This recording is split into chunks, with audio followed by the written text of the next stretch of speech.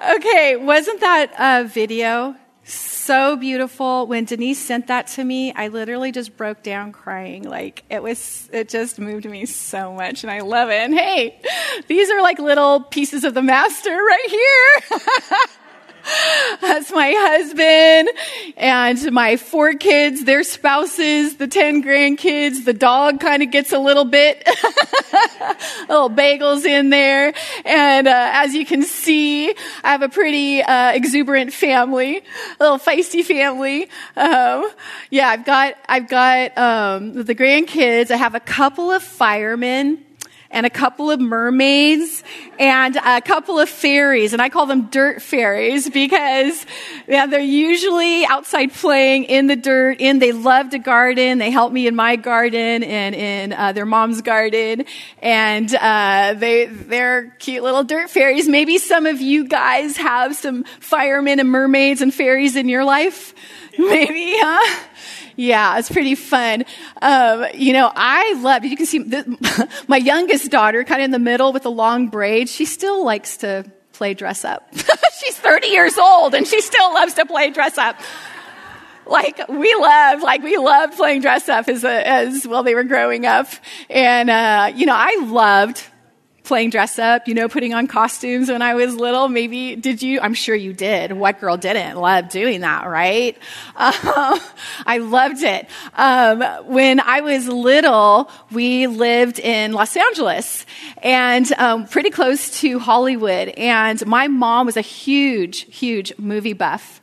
And on the weekends, she would take my brother and I into Hollywood to see a movie premiere, usually. And at the time, this was the late 60s, and at the time, the streets of Hollywood were lined with hippies. I mean, it was the height of the hippie culture and time. And I was like 6, 7, 8 years old around those years.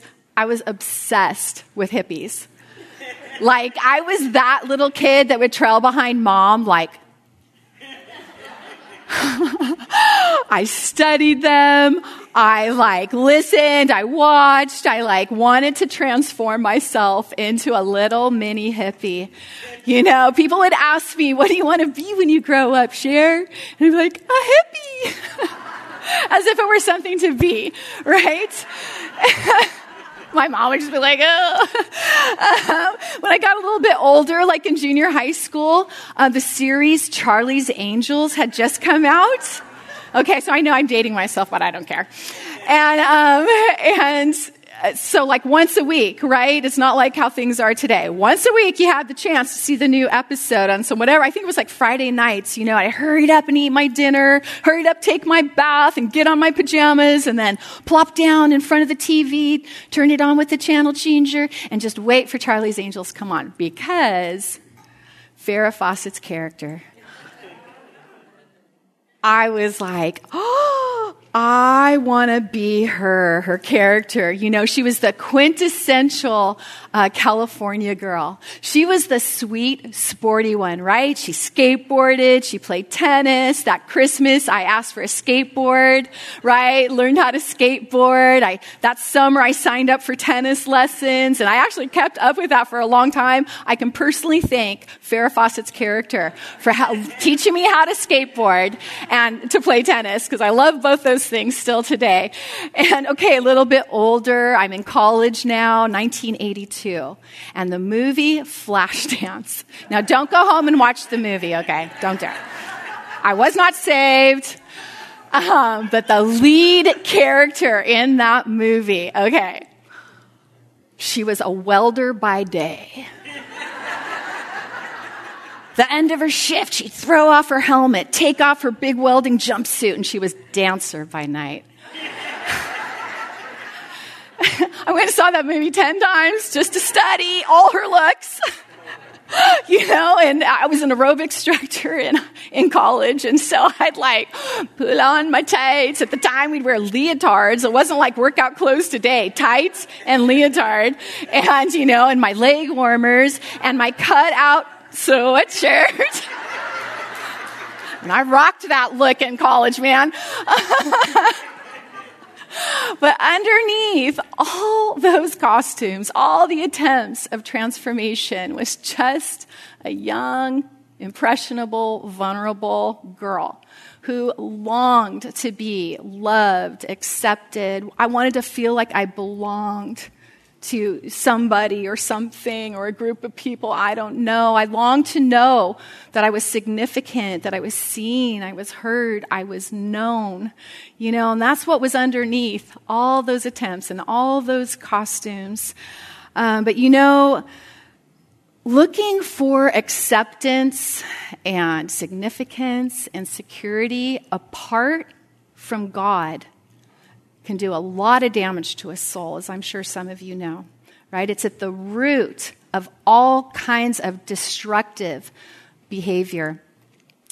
As I got a little bit older, I began to think that all those needs that I felt would be fulfilled by getting married and having a family and starting, filling a home of my own, building a home of my own. And when I was 21, I think I told you, I had met my husband who I would marry or the man who I would marry. And we fell in love like hard and fast. I mean, within the first month of going out, we were already talking about starting a life together and getting married. And also by the end of that month, I was pregnant. And I was actually super excited. And, I just thought, well, here it is. Here's the beginning of everything I've ever wanted, right? And then, but my husband was not boyfriend at the time really was not quite as excited. It wasn't the way he saw his future going. He wanted things in a certain order. That wasn't the order. And he wanted me to have an abortion. And at the time, I was, like I said, 21. I'm not saved. And I just didn't have the moral fortitude, and I definitely didn't have the emotional strength to say no, to try and do something on my own. And I feared losing him. And bigger than that, I didn't realize at the time, but as time went on, I realized what I was really fearing is losing this hope that I held in finding those feelings of acceptance and belonging and security and significance in the husband, the kids, the home. I hung all my hopes on that. And so I had the abortion. And it was the single most devastating thing I had ever done. It really had a tremendous impact on my soul. My soul was damaged by that. And it was really hard for me to move on from that. I had done a lot of terrible, hellish things growing up that somehow I was able to walk past and just think I was getting over and carry on or whatever. I couldn't carry on from that. It really left a mark on my soul. And we eventually did get married a year later. And we started a family right away. And it wasn't long before I found myself with everything that I had hung my hopes on to fulfill those things. I had a wonderful husband who worked hard. I had 2 beautiful little babies. We were blessed with a new home. Well, I was filling up that new home, and it wasn't it. It wasn't enough. A man started giving me attention. I had an affair. More devastation. The old me was ruining the new marriage. And the same old behaviors were showing up, still a liar, still a cheater. Same old behaviors were just following me into this new marriage. It was like after that affair, my husband had found out, what was going on. I mean, talk about a devastation to a marriage, right? And I was just like, who am I? Why am I here? What is my purpose? I read this quote once, and it's always stuck with me. I read it a few years ago.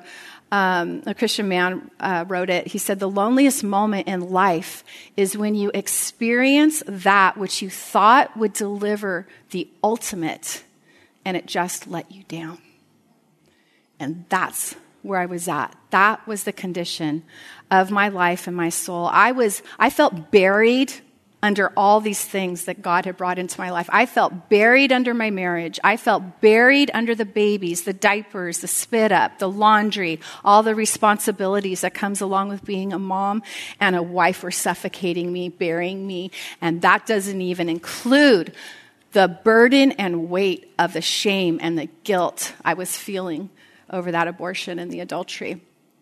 And this is when God sent that new friend into my life and shared the life-changing news of Jesus Christ with me. And for the first time in my life, I started reading a Bible. I'd never read the Bible prior to being 26 years old.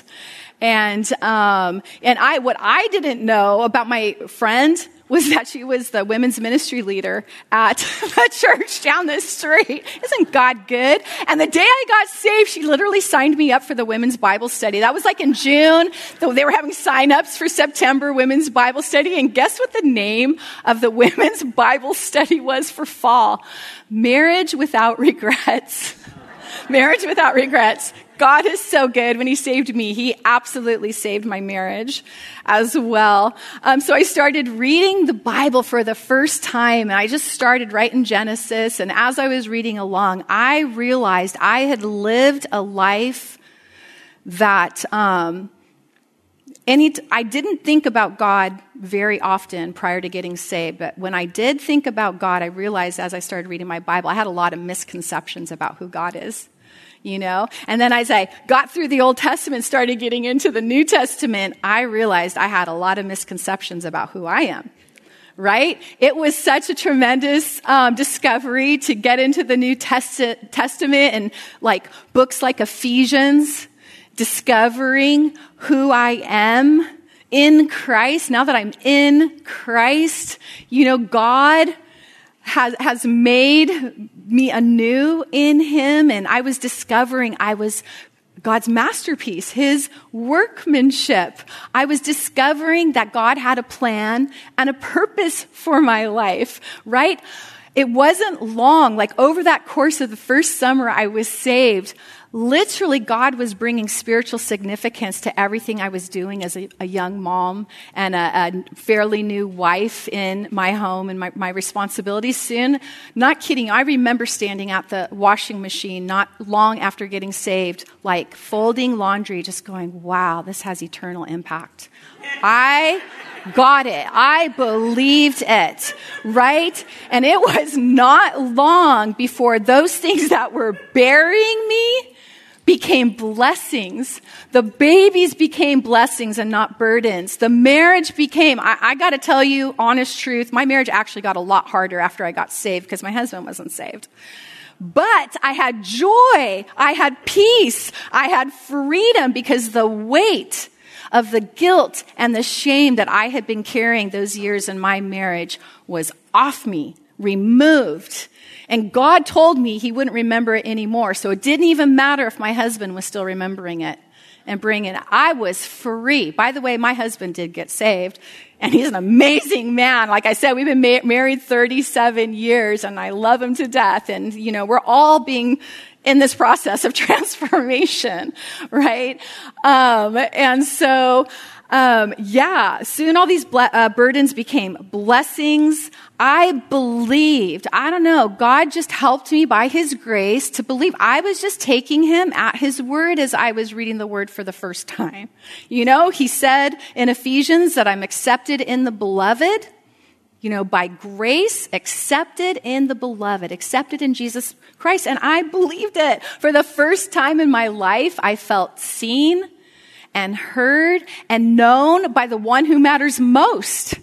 God Almighty, my creator,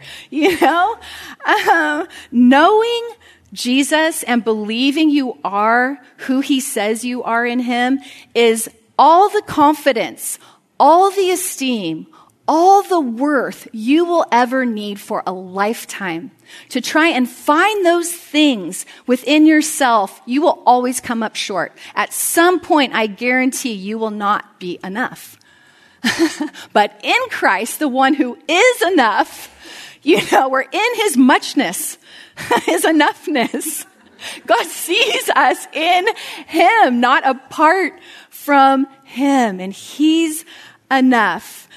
He's the significant one, and you're in the significant one, and that makes you significant in Christ, right?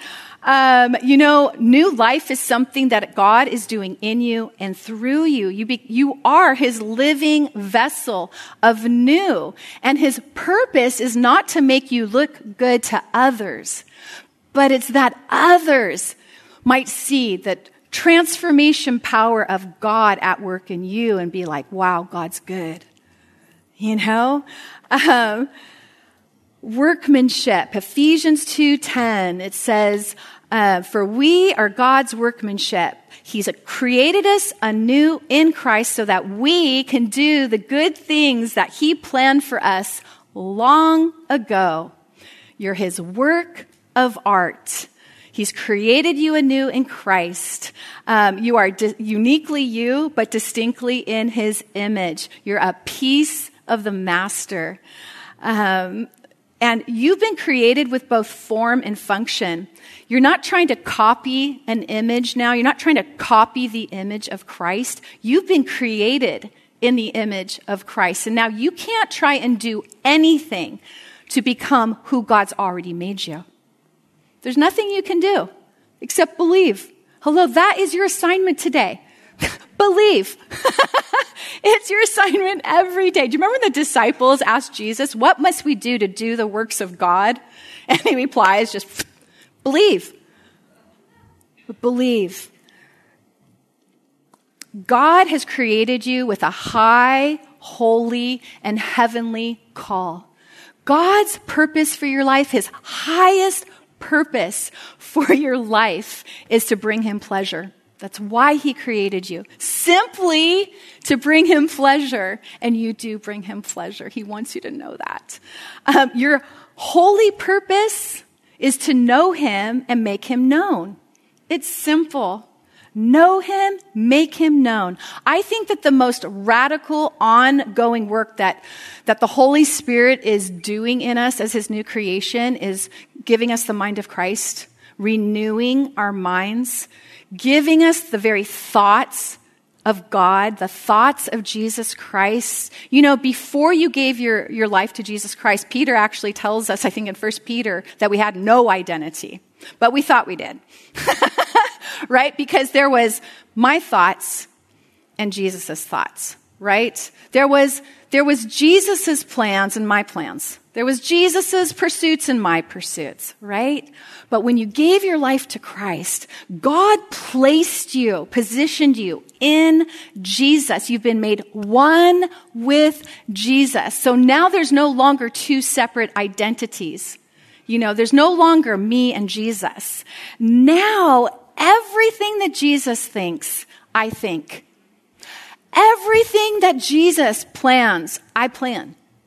Everything that Jesus pursues, I pursue. What Jesus loves, I love. What Jesus hates, I hate.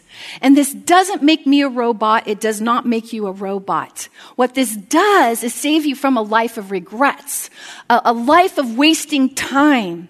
It frees you up to simply love God for who he is, love others for where they're at and who they are, right? And to relate rightly even to yourself. It also sets us, propels us in that good work, in the God-given good work that he created us for. It sets us on that course and it propels us in motion, giving us momentum on that God-given course when we recognize that we're one with Christ, that we no longer live or think or move independently from the one we've been joined to, grafted into, made one with. Okay, that good work that Ephesians 2:10 talks about, God planned it, prepared it, and provided for it before the foundation of the world. Before he even created the heavens and the earth and the universe, before he created you, he actually planned, prepared, and provided for good work just for you, singularly, individually, planned that work for you. You are significant in Christ because you are a part of God's significant plans and purposes. He made you a part of it. Isn't that tremendous? What is more important than that? What's more significant than to have been made a part of God's significant plans and purposes? There's nothing more significant than that, ladies. Nothing. God's always wanted a people that would represent him here on earth. That's why he birthed the church, right? At 1 Peter 2:10, Peter tells us, we once had no identity. But now you're the people of God. He has made you a royal priesthood. You are a royal priestess. He's made you a part of a holy nation, a chosen generation. You're his precious possession. This is who you are. You're the light of the world. You're the salt of the earth. You're a fruit bearer. You're his ambassador. And it's not what we do as Christians that determines who we are, but it's who we are in Christ that determines what we do. Right? Well, we don't work for God. We work with God. We're co-laborers in Christ. We partner with God. What an honor. What a privilege we've been given to partner with God in his plans and his purposes. Paul really got this. He really believed this. And we know this because, when we become a part of God's plans and purposes, we become a part of something that's bigger than us, beyond us. And Paul got that. And we can all sit here this morning and testify that the good God work that God gave to Paul, was bigger than him and beyond him, right? And it's the same for us. Paul really understood this. He said that God was the one who motivated him to reach forward and exert himself in this God-given work. And I love that because Paul doesn't say, I was a part of this amazing Bible study group, or I had this fantastic pastor, or I really studied this doctrine. And he doesn't say any of that. He says God, that heavenly call of God, from God to God, is what motivated him. It's what propelled him forward. He believed Jesus when he encountered Jesus on that Damascus road. He believed who Jesus was on that road, that moment of conversion. And he believed who Jesus said he was. And he answered to God's call. It wasn't a call from a pastor, a ministry leader, a mom, a dad, a sister. It was a call from God to God. And you are called the same way, women. You are called by God. He's given you good God work to do, sacred work of the King. Paul believed this so well, so much. He was so convinced by the Holy Spirit that he no longer identified himself with his former identity. He was able to purposefully detach himself from his former identity. Right? We read about this in Philippians. He says, forgetting what lies behind. Well, what was Paul forgetting? He was forgetting some pretty fantastic things about his identity, that's for sure. Things that the world esteems. He was highly educated. He had high religious ranking. He had social influence. Right? He had some really fantastic things that the world values that he said, I have purposefully determined to detach myself from my former identity. He also had some pretty horrific things to purposefully detach himself about his past because he was a Christian hater. He was a Christian killer. He broke up Christian families. And we know how those horrible, hellish things we did in our past, they have a way of like, oh, I can't serve God. I have no good God work. Like I'm like other people, yeah, but not me because I know what I did, you know? And he would have that probably, well, we know that the community remembered Paul as a Christian killer and a home wrecker, you know. So it was God, that motivation from God that kept him moving forward, purposefully detaching, moving forward. I'm determined. I'm going to answer the call of God in Christ Jesus. I'm going to press in. I'm going to reach for it. I'm going to apprehend that for which Christ Jesus apprehended me. Right? And we need to do the same. Maybe there's some of us that need to purposefully detach ourselves from the good and from the bad and from the ugly of our past. And maybe some of that past was last week, yesterday, 10 years ago. I don't know. But maybe for some of us today, it's a purposeful detaching of the good and the bad. Well, this good work God has for you, you don't have to invent it. You don't have to dream it up. You don't need to go sit in a classroom at a Bible college or come to a conference to figure it out. God already chose it. He preordained it from before the foundation of the earth. Now you just get to wake up every morning and walk in it. Right? Right? Hey, and whether you agree or disagree about who God says you are doesn't change who you are in Christ. Right?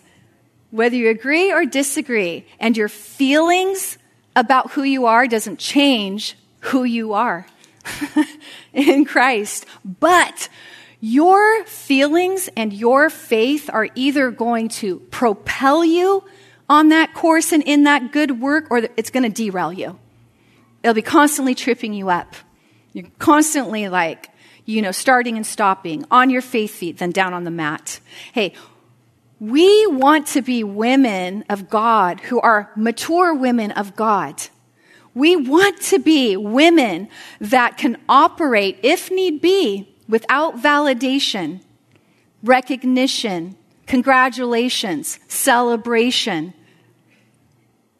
God motivated Paul. The Holy Spirit kept him going. We live in a culture where it's like we think we need to pat each other's backs every second to keep each other going, right? As we grow in the Lord, making God our motivation, Jesus Christ our motivation, the Holy Spirit our strength, we're going to be able to move through certain seasons where you might be called, part of the good work might be to be like an invisible servant, you know, where you might be doing work like a mom at home, hidden in the laundry room, bellied up to the kitchen sink, right? Where nobody sees, nobody hears, nobody knows but God. And nobody's patting that mom on the back. Nobody's congratulating her until tomorrow. Like, enjoy it, ladies. Milk it for all it's worth. Because, you know, there's seasons in our life where part of that good, preordained work of God might call us into invisible service where nobody sees but God. And that's enough. Because I believe I'm significant in Christ. Because I believe when I'm folding laundry, it has spiritual significance, eternal value. Because I believe when I'm watching my grandkids and sacrificing a night's sleep that I have every liberty now to enjoy, that I'm saying, well, it's worth it. Because I know they love to hear about Jesus. You know? Hey, if we're going to stay propelled, stay on our faith feet, walk in this God-given work that He's ordained for us, we're going to need some spiritual resilience. And I just want to take a moment to talk about spiritual resilience. Do you know what resilience is? It's like a bounce back ability, right? It's the capacity to recover quickly from difficulties. It's springiness. It's also speaks of a strength of character and hardiness, integrity, right? And we're talking about our faith here and believing we are who God says we are, okay? Our faith needs to have some bounce back ability because, hey, we have things coming at us from every direction, pushing, poking, pulling, and we don't have control a lot of times at what comes at us, right? Some things we do, and some of us really need to take a second look at the things we're allowing into our life that possibly push, poke, and pull, right?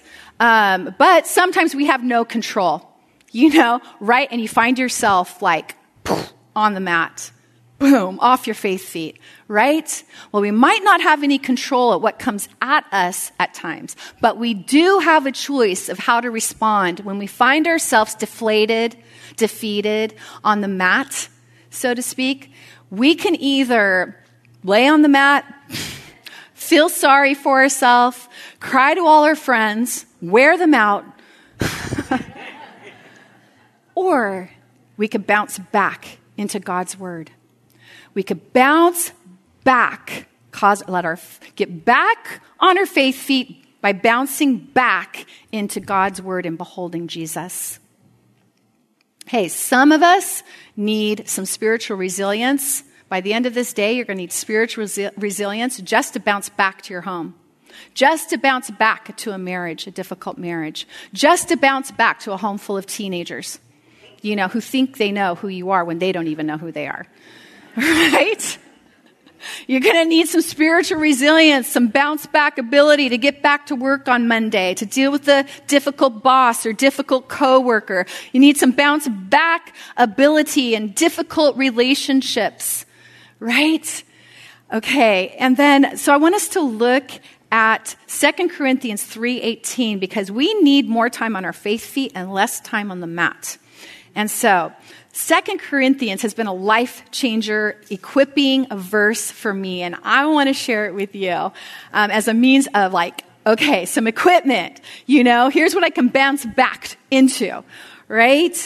So it says, we all, Paul says, with unveiled face, beholding as in a mirror the glory of the Lord, are being transformed into the same image from glory to glory, just as by the Spirit of the Lord. Okay, love this verse. Before you came to Christ, we're told that we had a veil over our heart, over our eyes. We could not see or perceive Jesus clearly, accurately. We didn't have the capacity to do that. We couldn't see ourselves clearly or accurately either.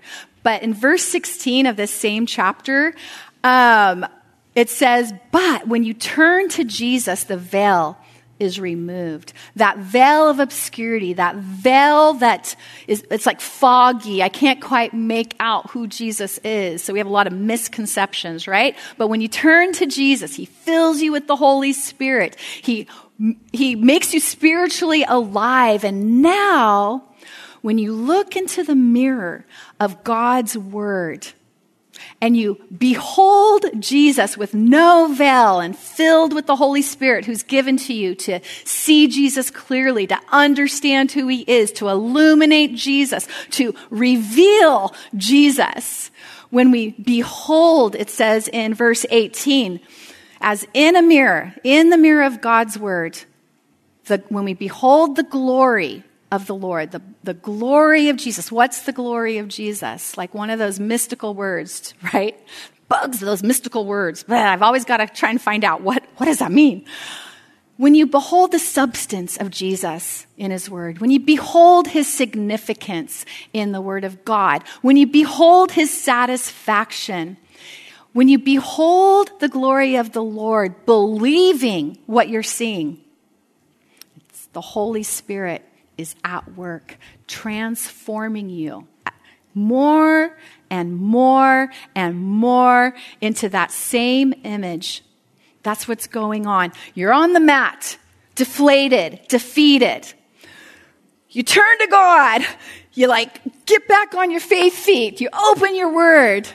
You behold Jesus, and the Holy Spirit goes, sorry. Breathes some fresh life into you. Breathes some fresh faith into you. Reanimates you. Encourages you. That is, puts courage into you. helps you believe again, gets you on your faith feet, and then he wants you to run on that course that he set before you. Get moving, get some momentum on that course in the good work that he's given you to do. Hey, we are sitting today in the very atmosphere that God's Holy Spirit moves. The air you're breathing, do you smell it? That's faith. That's what you're smelling. You're breathing in faith. You're exhaling faith. It smells good in here, women. It is the fragrance of Christ and the fragrance of faith. And it's in this very atmosphere of faith that the Holy Spirit, we can't see him, but we know he's here. And he's transforming you right now. Maybe for some of you, he's changing your mind. Maybe for some of you, he's increasing your faith so you can believe God's truth. But he's at work right now. And hey, I know that some of you are sitting in here going, well, yeah, probably for her and probably for her and for her. And I'll tell you what, like, I'm believing it for you. I'm believing all this for you. But you have got to believe it for yourself. You've got to believe it for yourself. It's so easy to believe it for other women because they're so good.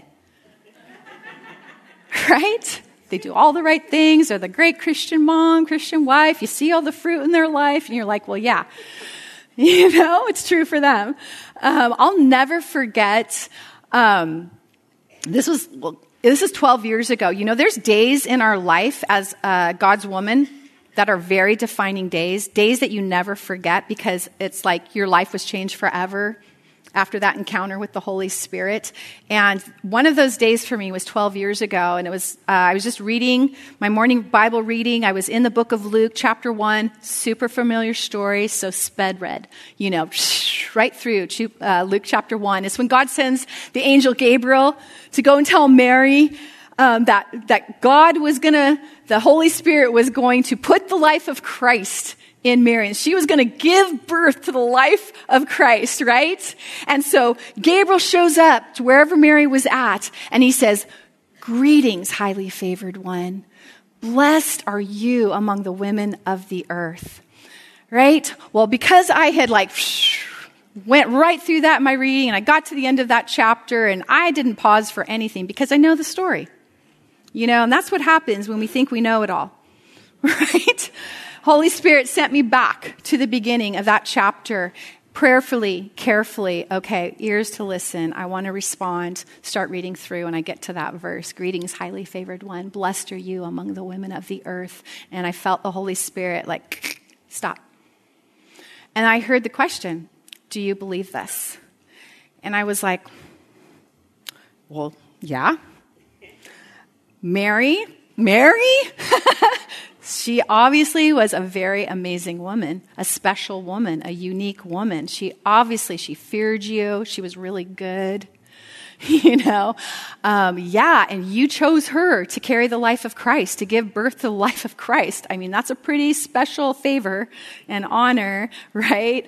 And then I, just tried to keep reading on, but I just felt that presence of the Holy Spirit and sort of that press of the Holy Spirit, like, I didn't give him the right answer, but I was really perplexed. And so I stopped. I waited a little bit longer. I'm like, I'm not quite sure what you're getting at here, Lord. And then I heard it. Share. Do you believe this for you? It was actually a very shocking moment for me because I was like, I didn't even know what to do with that question. I mean, Mary, it felt sacrilegious to even think about being favored like her or blessed like her, And I confess, I sat there and wrestled with God. His Spirit wrestled with me, and I was really sensing like this was going to be a defining moment. It was going to be like I was hearing Cher, I need you to make a decision today. You're either going to believe this for you, or you're gonna get up and you're gonna struggle in your walk. You're going to struggle in that race, that course that I've set before. You're going to struggle to keep pressing in and pressing on that upward call of God in Christ Jesus. You're going to struggle. You're going to fall. You're going to faint if you don't make up your mind to believe what I say about you right here, right now, today. And so truly, simply by faith, I just made a choice to agree with God instead of agreeing with everything that disagreed in me about that. I chose to believe God and to agree with him. And it was a defining moment in my life. It was a life changer in my life. It settled so many things once and for all. And I realized kind of in that season of my life how powerful it is to believe who God says you are. It really, truly frees you from a lot of self-obsessing. Hey, you're never going to discover your identity by looking in a mirror. You're never going to have an accurate understanding of yourself if you're letting others define who you are. You're only going to know and understand as you turn to Jesus in faith and look into the mirror of his word and behold him and believe what you see. You know, when we behold Jesus in his word, what we're seeing is who we're being formed into, whose image we're being conformed into. It gives us a picture, you know? It like paints the picture for us of like God showing us the face of Jesus. This is who I am transforming you into. It's like looking at the butterfly. You know, we know we're just these caterpillars or chrysalis, you know, but we look at the butterfly of who God is transforming us into. When we look into the mirror of the word, we see the reflection of Jesus. We don't even see, you know, like the things that we're not. You know, the word is great for convicting us for that. Holy Spirit, we're very aware of our flaws, of our shortcomings, you know, but Satan spotlights them, you know, and exploits them. People will exploit them. And God's the only one who sees it, takes hold of it, shapes it, molds it, redeems it, beautifies it, brings glory out of it. You know, I want to just end this message with an exhortation. We're a people who are chronically obsessed with the glory of man.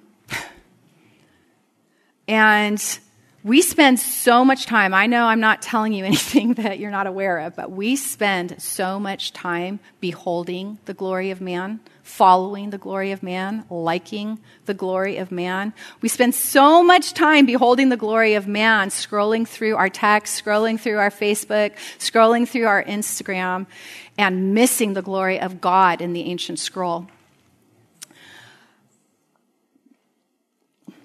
We follow man's glory, we pursue glory for ourselves, and we wonder why we're so empty as Christian women. Instead of beholding the glory of Jesus and being filled to overflow with wonder, with worship, with inspiration, we're beholding and worshiping the glory of man and wondering why we're not filled. It's a fine line between impressed and inspired. And I want to just really press in and challenge you today to begin to discern the difference between being impressed by somebody and being inspired by somebody. To impress means to apply pressure to imprint. Applying pressure to imprint, to produce a mark by pressure, like branding. Right? To produce a mark by pressure. Inspire means to awaken, prompt, ignite, generate, uplift, stir up, energize, motivate. We need spiritual discernment to discern between what's impressing me and what's inspiring me. If something has the power, you're allowing it to have the power to impress you. When you behold the glory of a person, a woman, a man, and you're impressed, you're allowing that person to impress you, then that person will also have the power to depress you. or oppressio. You know, the only mark I want on me is the mark of the Holy Spirit. The only press I want on me is the press of the Spirit conforming me more and more into the image of Jesus. I love Instagram, but I'm very careful to only behold people that inspire me, people that I don't, when I see the things that they're posting, I'm not like, whoa, that's radical. They're amazing. No, it inspires me to be more like Christ. It doesn't impress me to be more like them. It inspires me to be more like Christ. Those are the people I'm going to allow, myself to maybe take a look at. Like, wow, man, she's going for it with God. And look at her character. Look at that gentle spirit. Look at that grace. I want to be more like Christ. When a woman allows God to define her, believing who he says she is, she's going to be made confident, steady, strong in her faith. And then there's nothing that can talk that woman down to the mat.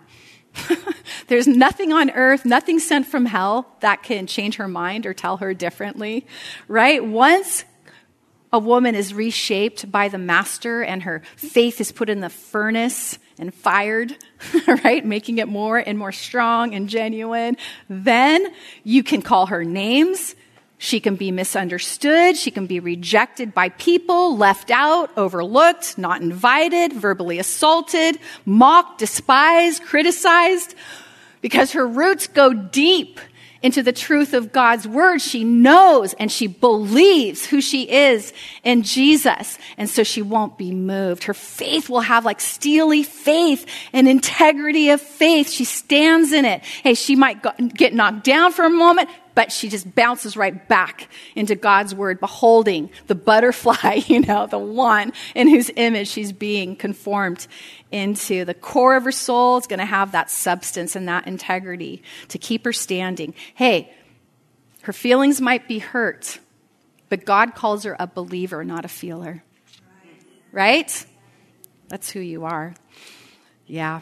Many times, very often, I have to run back, bounce back into God's word and cry out like, show me who you are again, tell me who I am again, and make me believe it.